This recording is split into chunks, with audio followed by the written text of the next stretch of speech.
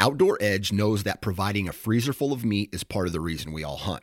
And what better way to bring it full circle than to process your own wild game? Outdoor Edge provides a full lineup of traditional and replaceable blade hunting knives and complete wild game processing kits to bring your wild game from the field to the freezer.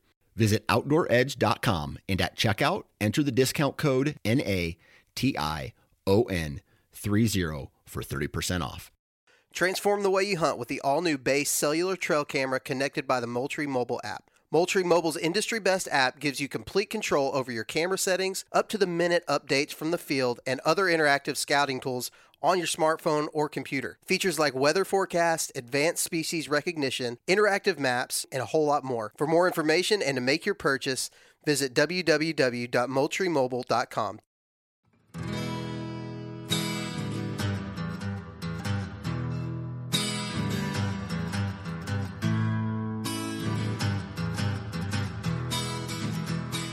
And what's up, everybody?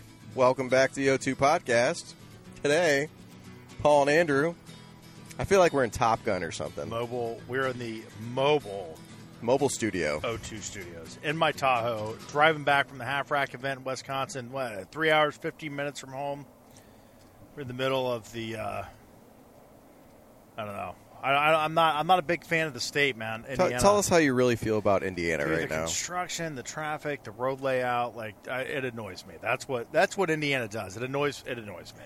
But I digress. Good people. Yes. Well, Paul, we are on our way back from the Half Rack event, and the trip up there, we did a little documentation of that on the old social medias. But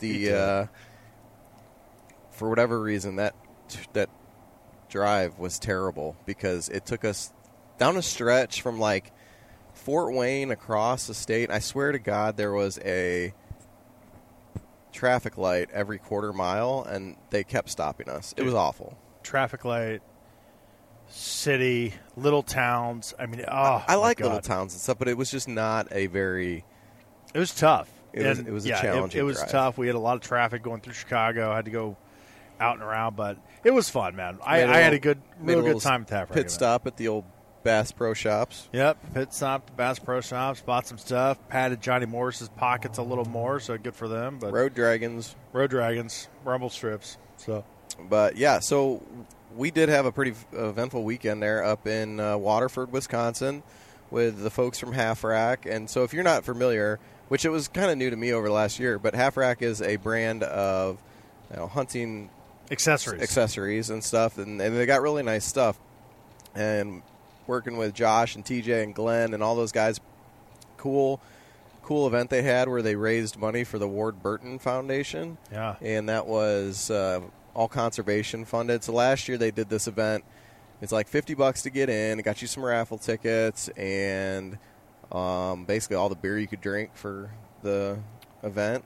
I'll tell you what, we put a hurting. When I say we, everyone at the event, there was over 100 people at this event. Oh yeah, we drank a lot of beer. There's a lot of beer that went down. A lot of beer. So. But they had all these raffle prizes. I think it was like over $20,000 worth of raffle prizes. Yeah. Gave away a nice Beretta, a Matthews bow, all kinds of other stuff. But what did they end up raising? Some 15. They said they doubled up. So last year was like $6,000. Yeah, they did. They blew their goal away, which was good, and it's going to a good cause. So you can check them out online, half-rack.com. So really enjoyed those guys. Great meeting them. We did a podcast, which we're not sure if it's going to see the light of day. It was a lot of fun. It was a blast. It was live. There's all these people there. We had Dan Matthews from the Nomadic Outdoorsman. We had Eric Reynolds from Eric Clark, right? What is it? Clark. There you go, Eric Clark. Sorry, dude. From the OK's Hunter, which was awesome. Great time. We man, we were just pounding beers, eating pizza, talking to Glenn and Josh and talking TJ. to Glenn and Josh and TJ and Officer Hirschbeck from the Wisconsin DNR, and it was cool, man. Great talk, but it got a little weird. Yeah, it was fun. Descent into Madness Volume 2 will be the name of that if it comes out. So, still a good time, man. Great to see all those people. We met Jessica from the Wild Race. Dude, that check deer her out. She's awesome, man. She's on beautiful. Instagram. She shot this awesome buck in Wisconsin a couple years ago. She's got a TV show in pursuit, her and her husband. Really, really cool people. Really good cause, what they're doing with their show and their content. So, yeah, check them out, too. So. Yeah, that was cool. And she had shot that buck, and this was another thing they had going. You could guess the score of the deer. And it had a drop tine. Actually had a little bit of velvet still hanging on it. Yeah. It was a beautiful deer, but nobody knew the score. She didn't know the score. No, she just got it back. They scored it there. She had literally had it for like 2 days. And then they did the whole thing. That was really fun to guess that.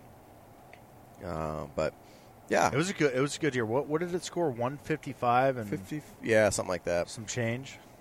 But it was a good event. Can't say enough. And they're talking about doing another one, or doing them next year, and having a road show. Maybe take it to another state or something. So come on to Ohio, boys. Come on down. But it was yeah. So what else has been going on, Paul? I've been with you for the last 48 hours as you just chuck a cheese curd at the. We bought a bunch of cheese curds in Wisconsin, and Eric from Okaya said, take the cheese curds that you bought, put them in on the dashboard of your truck. Get them squeaky. So I wanted to check to see if they were squeaky. I can confirm they are not squeaky yet. So we just pulled them out of a cold cooler, though. That probably doesn't help. Cooler, but I don't know, man. I'm getting ready. We've been talking about deer season coming up. We got waterfowl coming up, small game coming up. It's the point in the year I am itching to kill something. So I'm looking forward to that. I know you guys, if you're listening to this, you are ready to start hunting any day now. It's come down the pipeline. So still a lot of practice with tether, my new tether saddle system going on. So yep, thanks to the guys at Tethered. Yeah, we had one of those at the auction last night. I think raised a couple $100. That was good. Yeah, that was good. And shout out to our guys from Go Wild, as always. A little Go Wild contingent there. We had Jacob and Braden in the house. That was fun.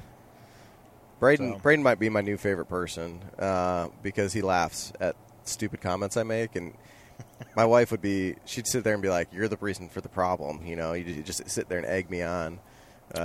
Braden just throws fuel on the fire. Yes, he does. We just ran into him, Jacob and Braden, at just like some random gas station in the middle of Indiana.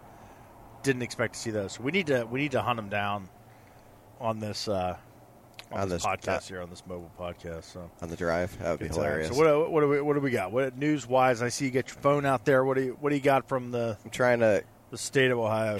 See what's going on here. We've got the Boating Education Center open for business at Lake White State Park down in Waverly. So check that out if you're down that way. Lake White's I just discovered that just recently in the last year. That little sanctuary of fishing. Pretty neat. Pretty cool. Check that out. This one's right up your alley, Paul. Shooting turkeys? Close. Oh. You can register now for the Wild Turkey Habitat Workshop. So the details. I will be there. I'm already registered. Athens County. Go to ODNR's website, but you can register. They will want you to register by Tuesday, August 23rd, which will have been the day. Yeah, you get to learn how to manage for wild turkeys on your.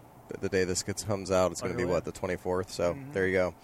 We're a day late, but the actual event is August 30th. So perhaps they can find a way to sneak you in there if you're interested. It's down in Athens, from 5 to 8. I think it's $15, which includes dinner. It does. So you can do a little bit of learning about how to build some turkey habitat, which is, of course, hey, man, if you want to hunt turkeys in the state and you've got land, you need to consider doing that. Trapping, land management. There's all sorts of programs out there that you can get funding to help manage for wildlife on your property. EQIP, all these things. This is one of those events that you're going to be able to find out all those programs. And the necessary steps you need to take. So if you got questions, you can hit me up on Go Wild or Instagram. This is a cool one. I know we talk a lot about turkey and deer, but we also have that big body of water up there on the north side of the state where ODNR has just awarded over $400,000 in grants to protect the Lake Erie shores. So the $424,730 is going to be funding used for coastal planning and public access. that's good. Pretty cool. Getting people places to get in the water and all that kind of stuff. See if there's anything else. When we were on that charter last week, there was that. I mean, it wasn't. The waves weren't aggressive, but when the boats would roll by, you'd get the wake from the boats, and it got pretty sketchy. There was a couple. There were two people, and they were on a kayak, one kayak. So the lady was facing backwards, and the dude was paddling, and this lady was trolling for fish off the back of the kayak. That is insane. That's getting your fitness and your fishing in together, at least for the one guy. Two. I'm sure they limited out. What else you got? Anything good in there? Some updates on efforts to control some vegetation at Indian Lake.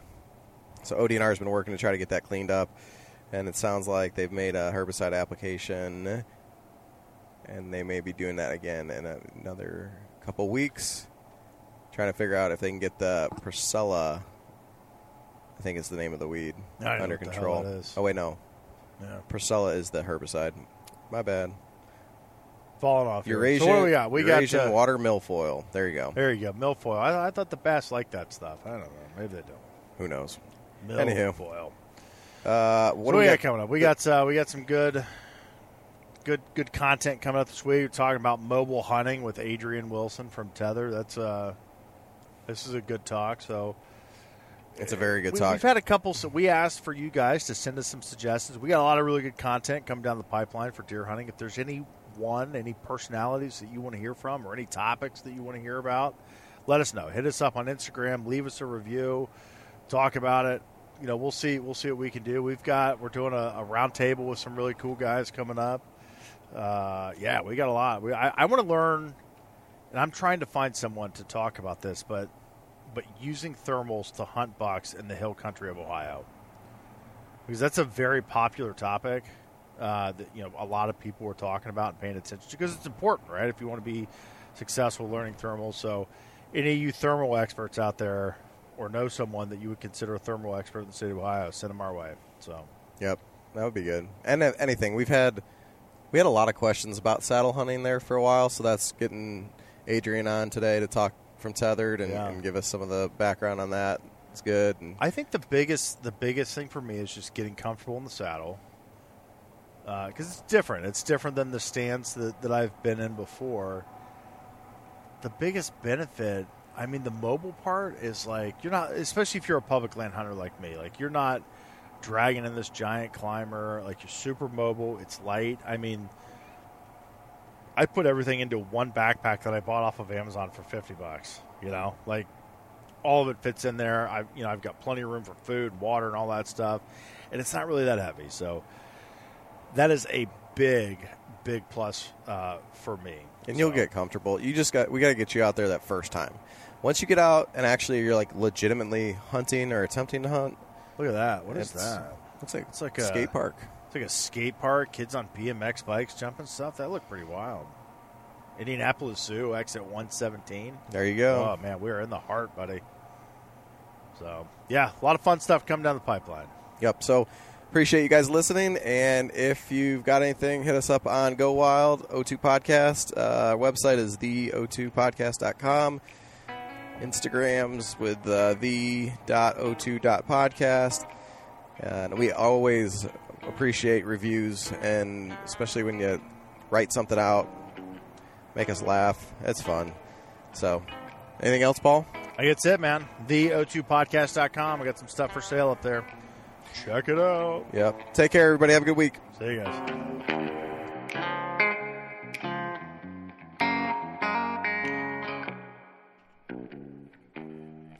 What's up, everybody? Welcome back to the O2 Podcast. Today, it's Paul Andrew and our very special guest, Mr. Adrian Wilson from Tethered. Adrian, how are you tonight?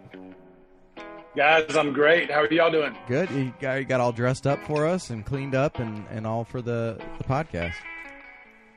Well, I figured it'd be better if I showered and shaved for you guys. This is kind of it's like our first date, so I wanted to be appropriate. Right. I get jealous of guys with really nice hair. I'm like, damn.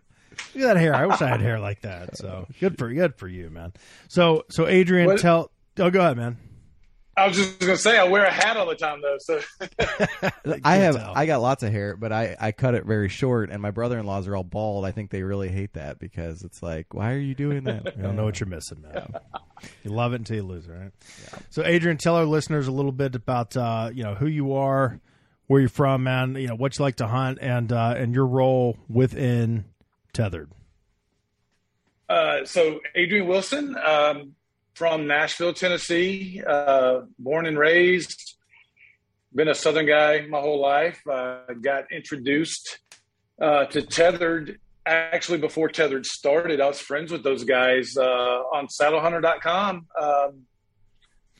I jumped on Saddle Hunter about 9-10 years ago. I was introduced to saddle hunting, and just my nature is when I learn something, I want to get as much information as I can. And, we had social media, but it's not like it is now, right?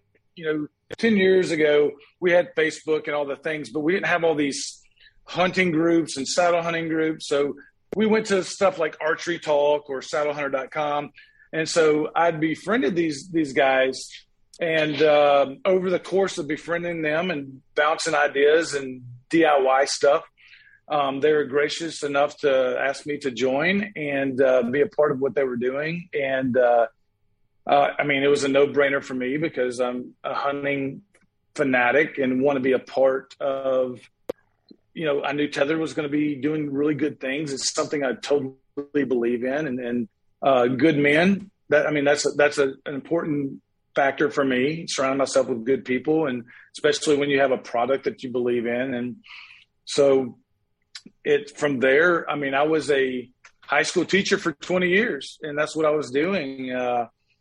I coached high school basketball for 18 years, and I realized at some point when I'm standing there in basketball practice thinking about deer, and I was in the wrong profession, and it just worked out where, Tethered was doing really good things, and they were able to bring me on.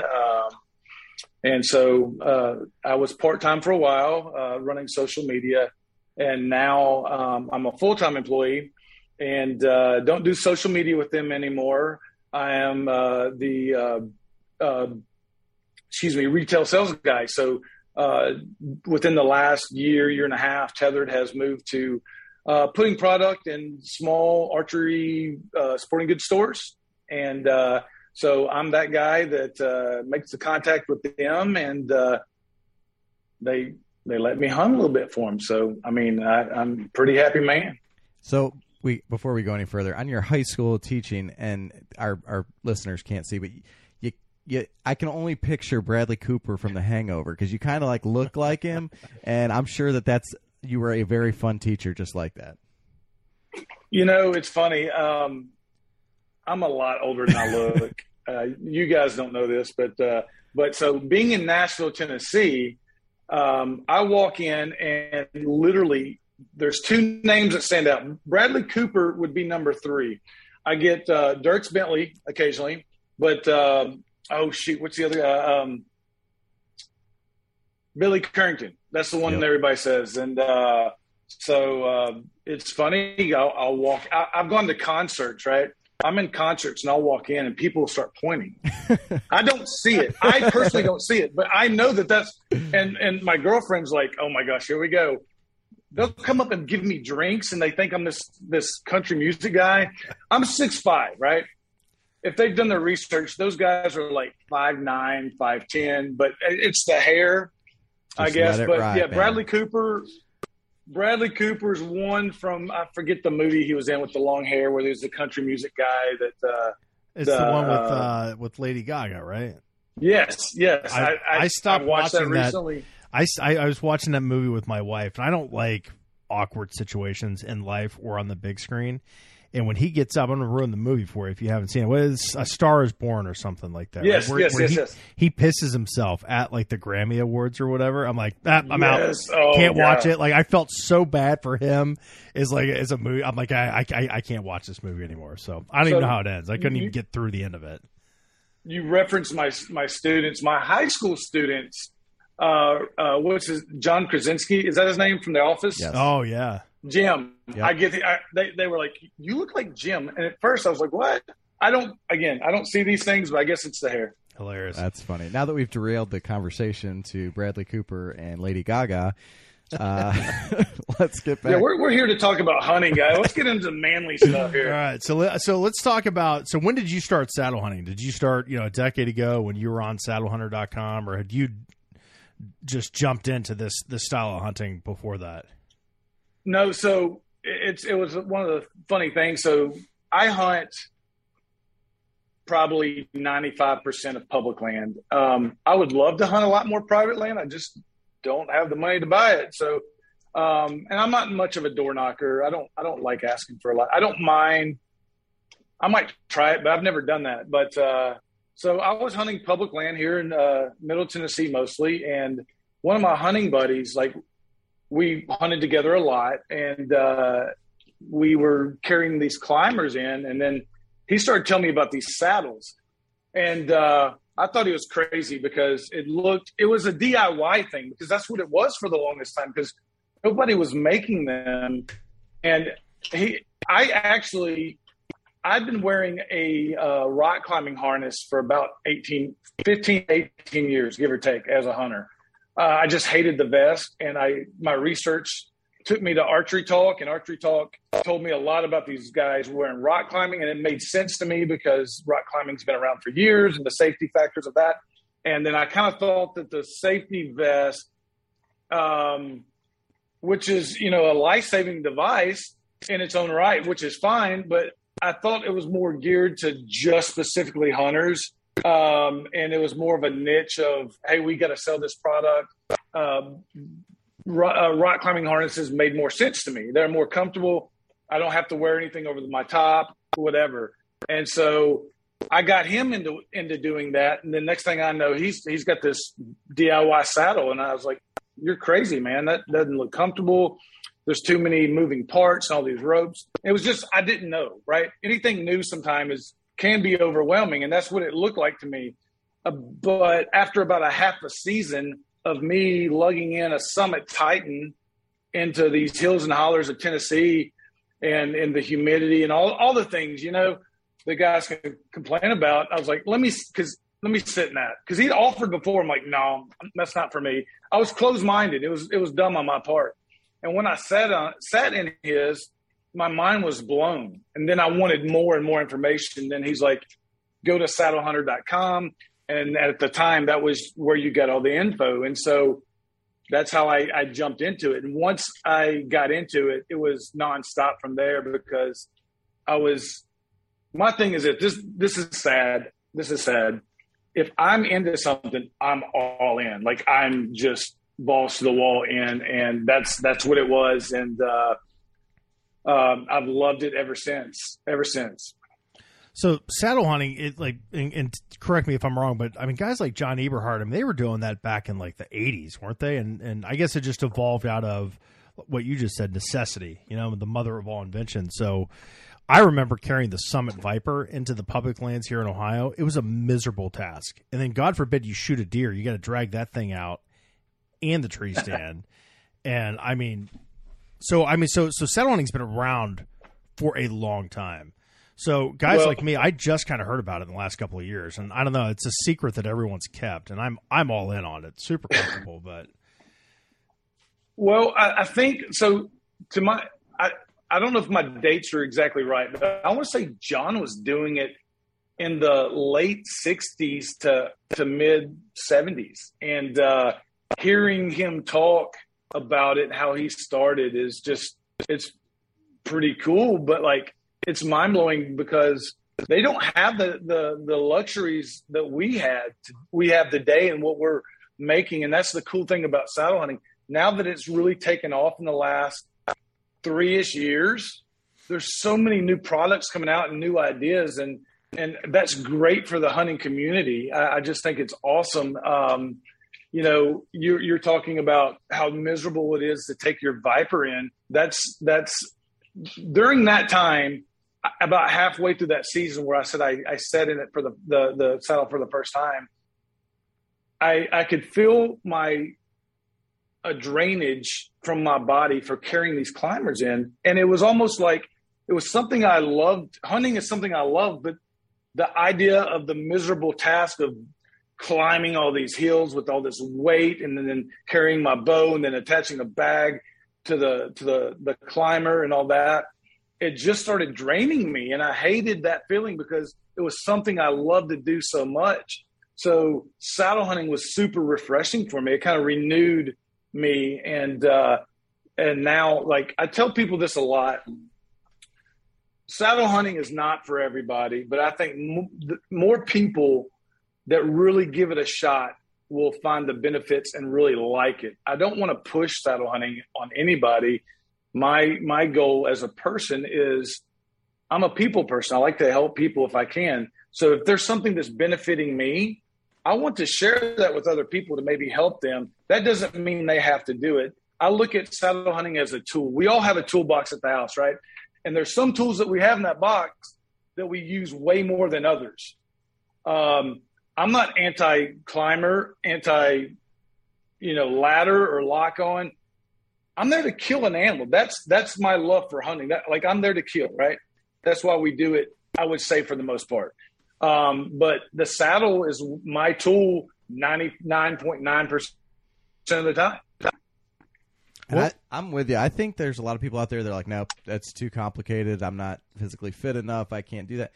But I think the way you guys have put that together, it actually is a lot more user-friendly than most people would think if you haven't done it before.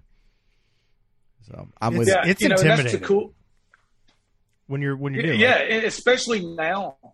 No, I'm sorry. I don't mean to cut you off. I'm going to say now, like when I started, we had saddlehunter.com. It was specific for saddle hunters, and there wasn't a ton of people on there. Now there's so many Facebook groups out there, and I'm not knocking any individuals in any way here, but these guys have been doing it, 1, 2, 3 years at most, and some of them are really good at it, but there's so much knowledge, or so many people have their own version of doing things, and that's great. That's the cool thing about saddle hunting, because to each their own. What might fit me might not fit you, but there's so much information out there, and a lot of bad information from new people just now starting. Like, I've been doing it for 10 years. I'm still learning new tricks that I mean, I love it. I mean, if you feel like you've learned it all and you know it all, you should probably quit, because that attitude, I think, is bad.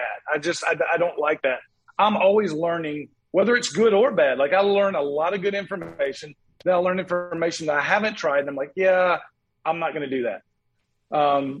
So my advice to guys that are just getting into it, really put yourself out there, really experiment and play with it for a good hunting season, and talk to guys that have done it for an X amount of number of years, not just new people. Not that the new people don't know what they're doing. I just think experience wins out is what I'm saying, I guess.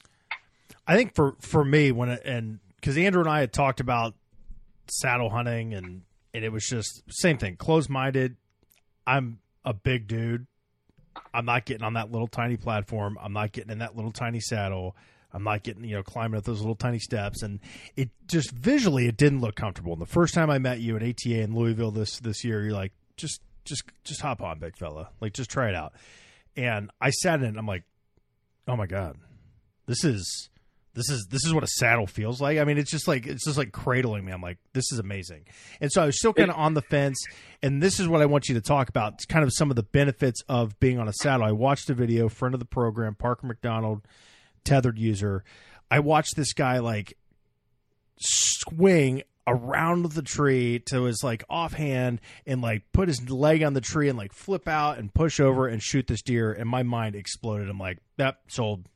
I mean, just the mobility. So what are some of the benefits of just platforms, saddle hunting compared to like those you're in a climber. That's it. I mean, you have like a very small window to deer hunt and to shoot rather. Well, I mean, I'm going to tell you, when I had I modified my Summit Titan when I was using that. I had I had a footrest. I had these cushions and all this stuff. I'm going to tell you, it's hard not to sleep in that joker. I mean, I'm being serious. And when I'm there to hunt, I don't want to go to sleep, right? But like that midday when it's a cool day and that sun comes up sometimes, I mean, it's hard not to start dozing. But with the saddle, I feel like there's no shot that I can't take. And again, I might not have said that when I first started, just because I think it's getting familiar and comfortable with your equipment and just more experience in what you can do. I think one of the biggest things, new guys, when they're standing on the platform, it can be like you're always looking at your feet and kind of wondering, what can I do and what can I not? And over time, it's kind of like tying your shoes. I don't ever look down. Like I'm usually a leaner. I started off as a sitter, more experienced. Now I'm a leaner, and I know my platform. I know where I can put my foot without looking and little things. And that, like, going 360 around the tree is with just a platform. I'm not talking about, I don't have to have steps on the backside. Some guys want to do that, and that's fine. Again, to each their own. I don't need to do that. I can put a knee in a tree and swing around. I can't do it as well as Parker McDonald. That guy's a magic man. I think he's short of stature at the same time, so that might help him. I love Parker. I'm kidding. Yeah. But the fact that one of my favorite things is actually hiding behind the tree. You know, if I'm playing the wind, now obviously we never know which way the deer are going to come. Like, we might have this perfect plan and the wind's just blowing in our face. I've had deer walk up behind me and I'm thinking, wait, that's not what they're supposed to do. They lead with their nose and I stink. But if they are coming and you're playing the wind, I've had multiple instances where, you know, deer do look up. They do. I can't tell you why. I'm not a deer whisperer. Like some guys are, but like I've hidden behind the tree. Like, you know, I'm just like standing still behind the tree. I love that I can do that. If I'm on a lock-on or a climber and they look up at me, I'm not hiding. I'm just sitting there, like, or standing or whatever. I think that's one of the nice things for me. But other benefits, obviously, I'm not taking all this bulkiness into the woods. When I walk into the woods, sometimes I'll wear my saddle. Sometimes I have it in my pack. But all I have on me is a pack with all my gear. And depending on if I'm using a bow sling or not, I might be carrying my bow. It might be wrapped around my shoulder. I think those are huge. Those were the biggest pluses for me. That, again, I'm 6'5", so I'm going through – there's some thick, gnarly stuff, and I have to duck down. My climber's not getting stuck on all these branches. I've just got a backpack, and I'm good. And it's just – it's not weighing me down. I just felt like a giant turtle stumbling through the woods with those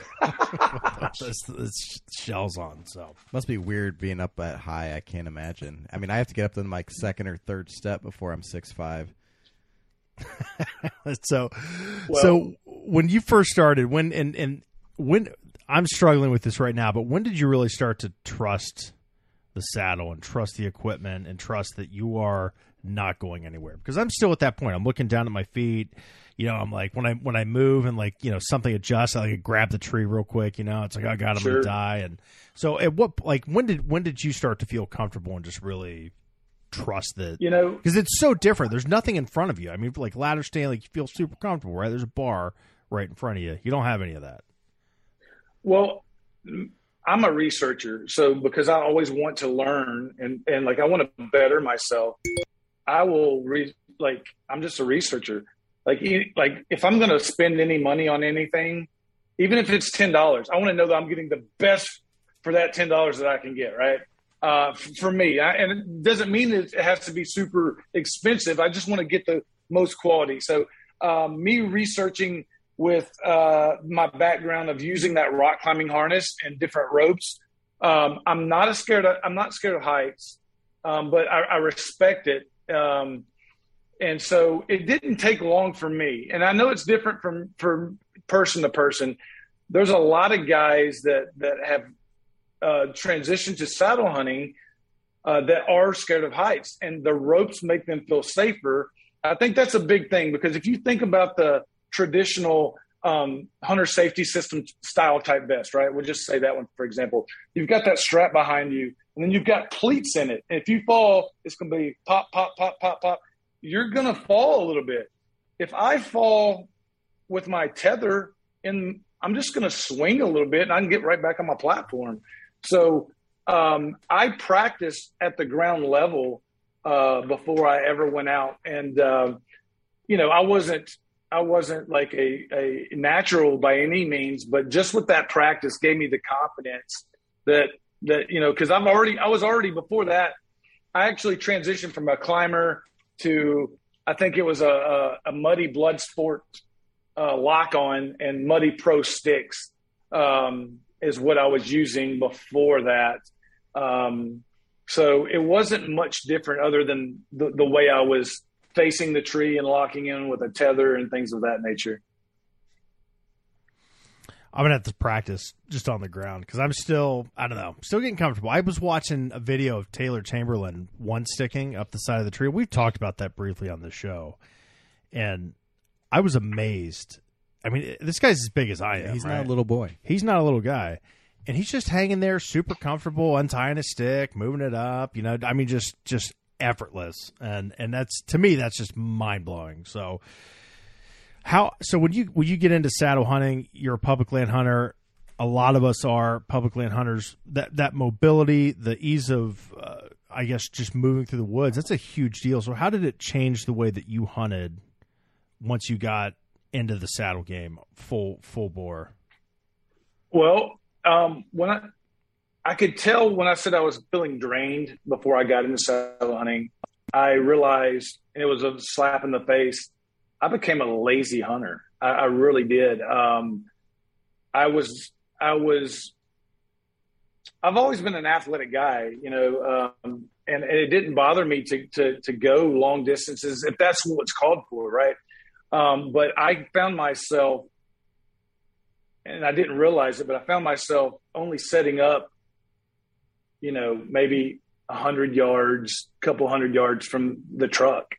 And my hunting was not very good. I was not. Now, obviously, we always hear these stories about guys pulling up to the parking lot, and you can hunt right there next to the lot because everybody else is going in deep and pushing the back. But I was being lazy. I did not. I found myself hating walking into the woods with this heavy stuff on me. And so my transition was, when I got that, it was like a breath of fresh air. I felt like I've always been an outdoorsman in some aspect, whether it's hiking or climbing and stuff like that. And I realized I was now focusing on deer sign and what they're eating and where they've been versus where I hoped that they would come or I'd seen them before. That was the lazy part of me, because I didn't used to be like that, because I was so energized by loving the hunt. And now that I could go anywhere I wanted to. I didn't have to worry about, this tree has to be perfectly straight and it can't have any limbs and things of that nature. I didn't worry about that anymore. I would just, as a public land hunter, I've always been this way, but when I got lazy, I didn't do it. Boots on the ground, even during season, you have to have them. Deer patterns change. Their food sources change. Hot trees change. And I was not utilizing my knowledge because I became lazy, because I just didn't feel like putting forth the effort in the way I had been hunting with a climber or just at the time, heavy lock-ons. So in transitioning from, the DIY and all the forums, that kind of stuff, one of the beautiful things to me is what Tethered has done to simplify this for the masses, right? I, like you, did a lot of research. And last summer, and I was sitting around, and I'd hear about it on a podcast, I'd go watch some videos. I'd put it all together in my cart, and then I'd close the window, and then I'd go back and I'd do it again, and it was finally, it was someday I was just you know what, we're gonna do this.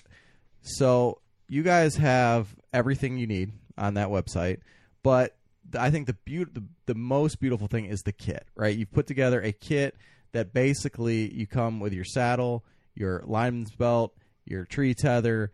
I'm not sure if there's anything else in there, but you got the knots, everything that you need to really get started outside of sticks and a platform. Do you want to talk about the evolution of that and how you guys came to bringing that kind of thing to market? Sure. We wanted to promote saddle hunting because we have this love. We were all hunters. We were all regular 9-to-5 workers, right? We all had our own jobs. And when they started, they had this vision of, hey, we're all doing DIY stuff. Why can't we make something more functional that is for everybody? Like I said a while ago, my love for hunting is just that. Like, saddle hunting is an extra bonus for me, but getting, like, whether it's my kids or another adult or someone new into the hunting world, that's the first step.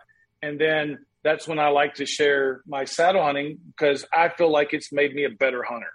And so if I can help someone do that, that's what Tethered's done. They want to give people, they started off with the opportunity to say, hey, we can make this saddle and it's going to be comfortable for most people. We're going to, let's throw in a lineman's belt and let's get them to where they don't have, there's so many questions and they don't know. Let's put it together for them. Let's take those questions away. Say, this is what you need to get started.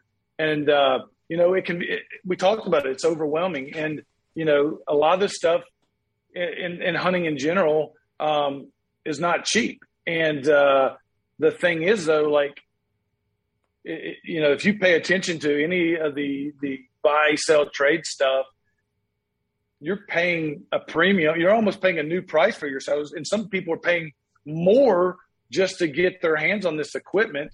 So with Tethered, we were like, okay, we want to be the one-stop shop for saddle hunting. And we want to make it easy to get into, to where it's not super overwhelming. And that's kind of the DIY behind it, that we know that the growing pains and the struggling as DIY saddle hunters. We're like, let's learn from our mistakes or things that we've done, and let's make a product and things to help that guy or that lady or that child get into it. And that makes sense. It absolutely does. And because when I was doing this, I knew a couple other guys that were kind of thinking the same lines, and they're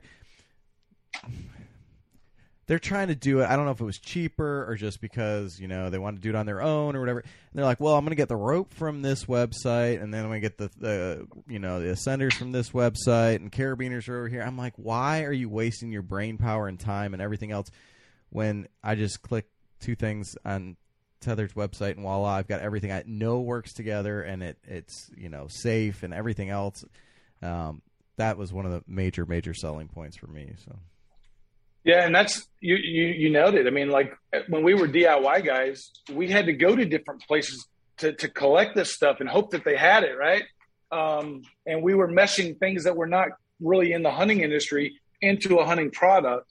So we're like, okay, how can we make this easier for people to where they can, again, the one-stop shop.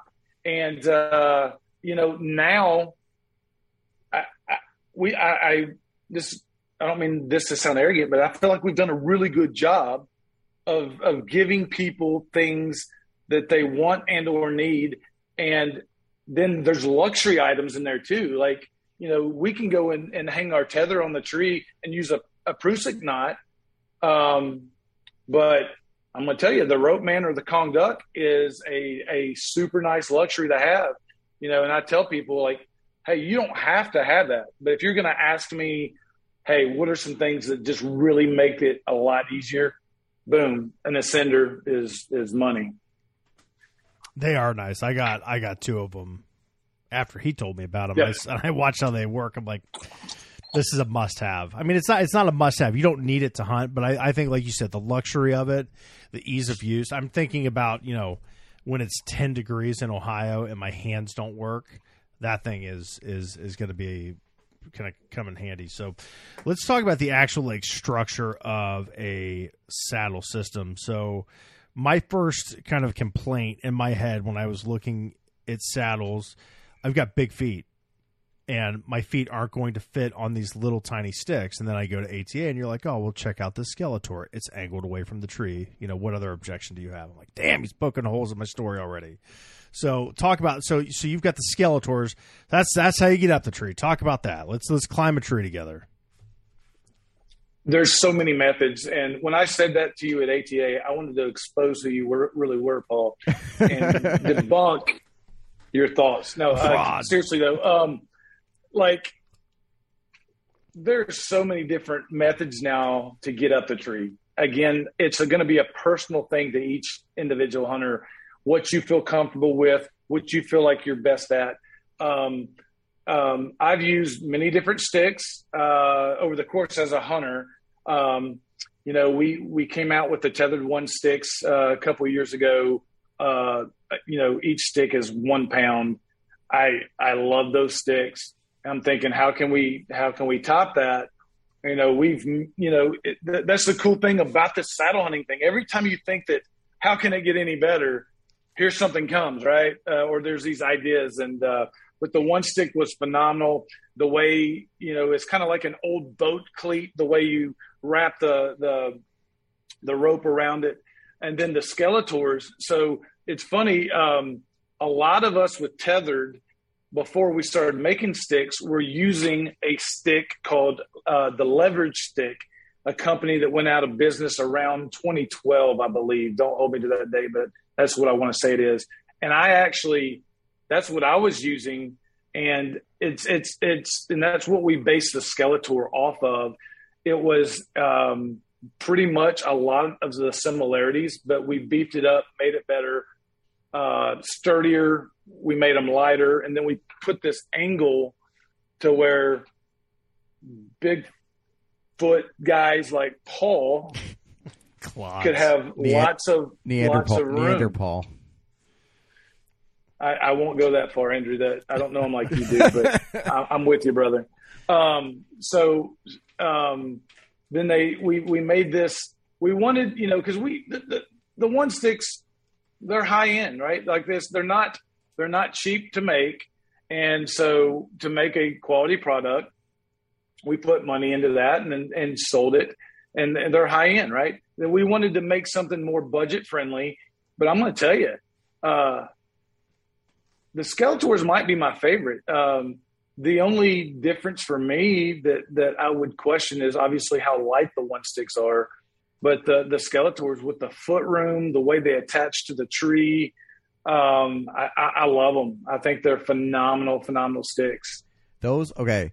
So like you, I think I've got about 6 different brands of sticks out in my garage. Sure. But I used those Skeletors for the other day. First of all, the weight, I didn't even realize I had those on my back when I was going out. And the way they dig into the tree, holy shit, man. Like, I couldn't believe the bite those things got in there. They're way better than any of the other ones I've used. So, oh, man, they're amazing. I mean, they're great. And, again, I keep talking about this because this stands out to me. Like, but the attachment method, you know, it's not like using like molly webbing or anything and going around, you know, a button when you do that, you know, there's going to be a little drop in the step or in the stick. It's going to, because you got to find that happy medium of using the molly type webbing loops or whatever to fit in the button there. But with the I keep saying a cleat method. It's called Dynalock, you know, is what we call it. And you can pull that and cinch that rope tight. And there's little to minimal drop, and it's solid on that tree. And you were talking about different methods, you know. For a long time, if I was able to on private land, can't do it on public on most places, I was using tree spurs, like lineman spikes. I've got a set of those. I don't think those are for everybody. I like them a lot, and if I'm able to use them, I will do so. I think learning different types of methods is really good to kind of figure out what's going to benefit you. I've never, and this you're going to laugh at me because I work for Tethered. I'm kind of in the industry. I've never one stick, and a lot of people ask me about that, and let me explain why. And this is a personal preference for me. A lot of guys swear by it, and I think that's great. I think to each their own.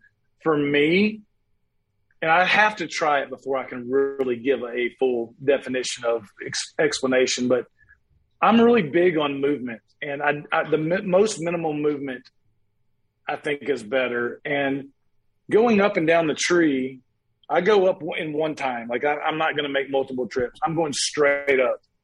And with the one sticking method, there's a lot of swinging back and forth, and there's a lot of movement. And maybe it's just me, but I'm really paranoid that something's going to skylight me or pin me down. But I really do like the idea of going up, coming down, like rappelling down. Like, I think that's cool. I mean, that's just cool, right? I want to do that. I've not done that. That's probably one of the only things I have not tried in the saddle hunting world, but I don't think it'll be for me, but I didn't think saddle hunting would be for me either. I was wrong. I'm going to try that this year just to play around with it a little bit, but I have not personally done that type of climbing. I mean, you shoot a big buck on public land and then you rappel out of the tree. You're a badass at that point, right? Man. Like I'm going to feel. That's man shit. Right? Oh yeah, I'm going to feel all jacked up after that. So we're climbing up the tree. We got Skeletors, one sticking. However the hell you get up the tree, platform. So you guys have two style of platforms. The Predator. Yeah, Predator. Thank you, Predator and the Predator XL. I am an XL owner, so I like that thing. But so here's the question I'm still trying to figure out. So and this is where like some of it's just trusting the equipment. So I get up, I set my sticks. I'm still trying to figure out where I put the platform. So am I going above the last step or am I going below and stepping onto it? Is it personal preference? Does it matter? Is there a benefit one way or the other? So my opinion on that is it's personal preference. Now, safety conscious guys might say, no, you have to put it right next or just barely above your last stick and step onto it. I don't do that. I trust my ropes and my equipment. I'm always tethered or I have a lineman's belt around the tree. My style fits me. Again, I've said this 2 or 3 times. I don't mean to keep repeating it, but me being 6'5", I got a long reach and a big step. The way I climb when I'm using my sticks, I go up to the tree and I hang that first stick as high as I can reach. Like it's maybe 8-something foot up, right? So you're like, okay, how do you reach that? I use a 5-step aider. So I'll pull out a 5-step aider. And that first stick I'm talking about that I hang just real quick, an aider is just like a rope ladder basically, right? Yes. And there are companies that make them specific for saddle hunting. Backwoods Mobile is where I got mine. I had them to make me one specific to what I asked for, and they're really good about that. But before I was using that, I was using like a rock climbing style, like same thing essentially. It just attached a little differently. So I hang that first stick up 8.5 foot, give or take. And then my next stick, I place it on the top of that stick. So I've already got 2 sticks on the tree. One's actually attached. One is sitting on top of that one. And at I'll this have point, 1 or 2. At this point, you're as high as I will hunt the entire season. So, man, and with my reach, I can go pretty high. So what I'll do is then I'll hook up my aider. I climb up to that first stick. The other one that is sitting on top of it, right? And then I've got my own little method, like where I kind of put the top of that stick and I line it up with my belly button. And I know that's where I want to put it on the tree because that's where I've taught myself where my next step is going to be. And so I've got the other, really, I might only use early season. I'm probably only using 2 sticks because there's so much foliage on the tree. You know, I think a lot of guys really think you have to be 30 foot every time you climb. But, I mean, in reality, there's so much foliage on the ground and in the trees. I want to get to the best position to where I can kill the deer and still blend in and have a background. So I'm usually – that might be the only 2 sticks I put on the tree early season. As the season progresses and the leaves start falling off, I will use 3 or 4 as need be. But that's my method. I do use a movable aider from time to time if I want to get really high. It's just a self-made continuous loop. It's a with a garden hose to where I put my foot on. I guess it's tubular webbing, and all I did was cut one end, and then I take and put a knot in the other end, and I hang it down to see. I want it to be the equal distance between step to step, and then like it's a third step. Does that make sense? It does, yeah. And I loop it around the top of my sticks, and as I climb, I just take it with me and go to the next one. So the one super, yeah, go ahead. simple. Yeah, far away. For the record on the aider, if people are new to that idea, get online and check that out, because the way you have to position your foot on the rope and then your toe against the thing, it takes a little practice to get used to that. But once you get the hang of it, it's like game changing. Correct. Like when I talk about the aider I'm using, the 5-step aider, me personally, I don't want to take that any higher than what at the bottom stick, because there's chances to kick out, right? And so I don't do that. I just don't feel comfortable with the kick out. Like, even though I'm locked in, I don't like that pucker feeling when you and I've kicked out before. And I'm safe. I never fell, but it makes me sweat a lot more. Then I break nervous. And I'm like, no, that's not for me. So you're right. When you're using an aider, I will stick my foot in and I'll kick it out to the side a little bit to put my foot all the way in. Then I'll always bring it back to the center of that tree. My toes are pointed square, hard into that tree. Then I put my weight on it and climb. One of the things that I found really neat watching these videos and how everyone does it, and there's different ways to do it, is taking your sticks up the tree. How do you do that? I mean, obviously, like, so if you're using all 4 and you're going all the way up, you're setting the second step on top of the first, you got 2 more to carry up. How you doing that? Okay, so have you seen or heard of a product that Tethered makes called Clippies? Yes. Okay, I didn't know what they were for, honestly. I had no idea. I hadn't gotten that far in the website. Now that we have those, that's what I use. Used to, before that, I had a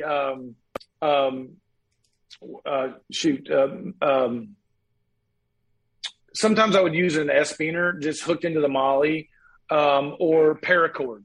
So now I use a Clippies. I put it on my right side in the very first molly loop. And then on that Clippy, for people listening, a Clippy is basically just a webbing circle that maybe if you take your index finger and thumb, it's about that big. And I'll take a S-beaner and I'll put it on that Clippy. And so let's say I'm taking 3 sticks up with me. So the tethered sticks, Skeletor's 1/6, they all stack on top of each other. And so I will take the very last stick, it has paracord on it, and attach it to that S-beaner, which is attached to the Clippy, right? So as I climb, because the sticks are stacked together and held together, I just pop one off at a time and the other ones hang there. I do the exact same thing with my platform. When I climb, my tethered platform is attached at my 7 o'clock on my back or on my waist. I've got a Clippy back there with an S-beaner that the Predator platform connects to. I think it's fascinating just the different ways that people stack the haulers and the pockets and the molly clips. I think it's limitless, and I think I'm going to evolve as I dive in here. So one of the things that I'm still trying to figure out, and once again, everyone's different. What's your personal preference? The height of the tether, because those old school, like full vests. I mean, you'd stick that thing you'd sit down in your stand and all the way up, and that was kind of the method for those. It's a little different with the tether from kind of my perspective. So what's your personal preference with tether height, where you're actually you're on the platform, you're strapping yourself to the tree? So this is one of the things, like where I said I'm always learning. I would say I've done it, like I said, around 10 years now. When I first started, there was all this stuff on saddlehunter.com, but it was still kind of new to a lot of people. I took my tether and I hung it up really high above my head. And after a period of time, I realized the higher I hung it, sometimes that tether would get in the way when I was drawing back, right? Depending on how far away from the tree I was. But also, if you think about gravity and you hang it that high, gravity wants to force your body into the tree, right? The higher you hang it because of the angle. So over the years, I've gradually started lowering it. Now, I would say for most people, this is going to be the money spot. Again, it's going to be different for most people, or not most, but for a lot of people. But for me, if I'm standing straight up on my platform, my tether is going to be anywhere between my chin and my nose. That's my sweet spot.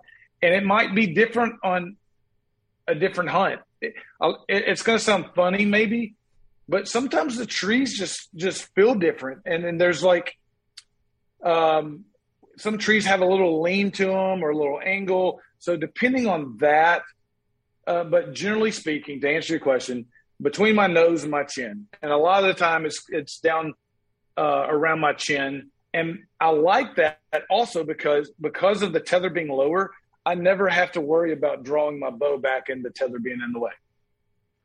I find myself adjusting it too throughout the sit.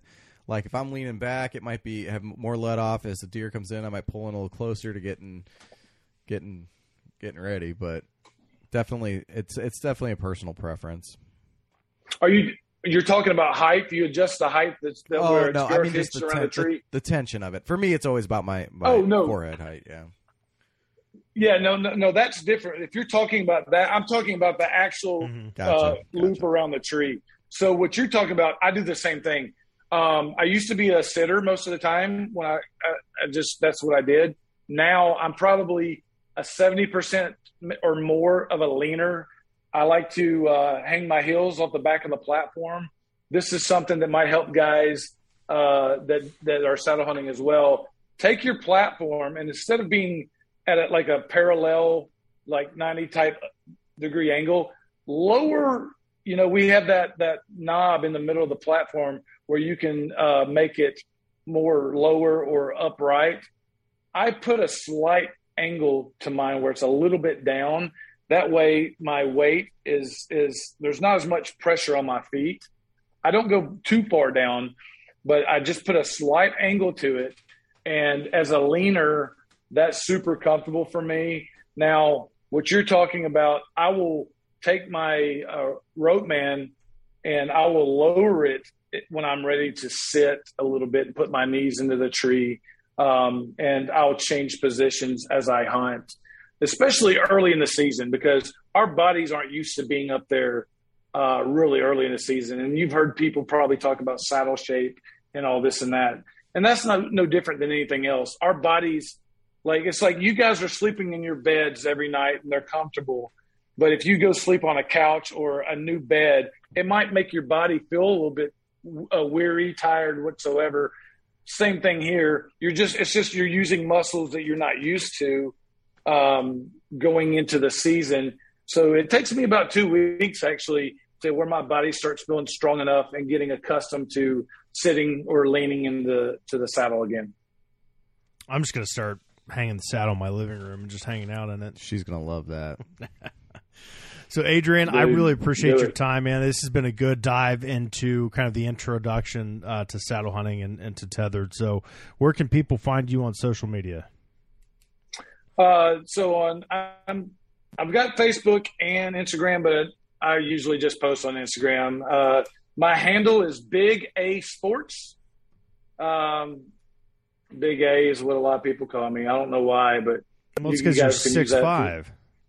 Well, maybe, but you can use your imagination. Big A Sports. Big A Sports website. We've talked about it. TetheredNation.com.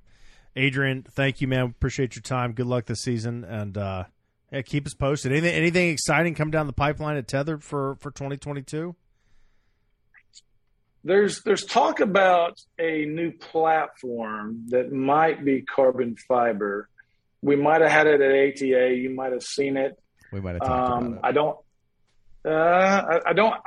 To be honest with you, I don't have a specific date, but we're looking into the next couple months anyway.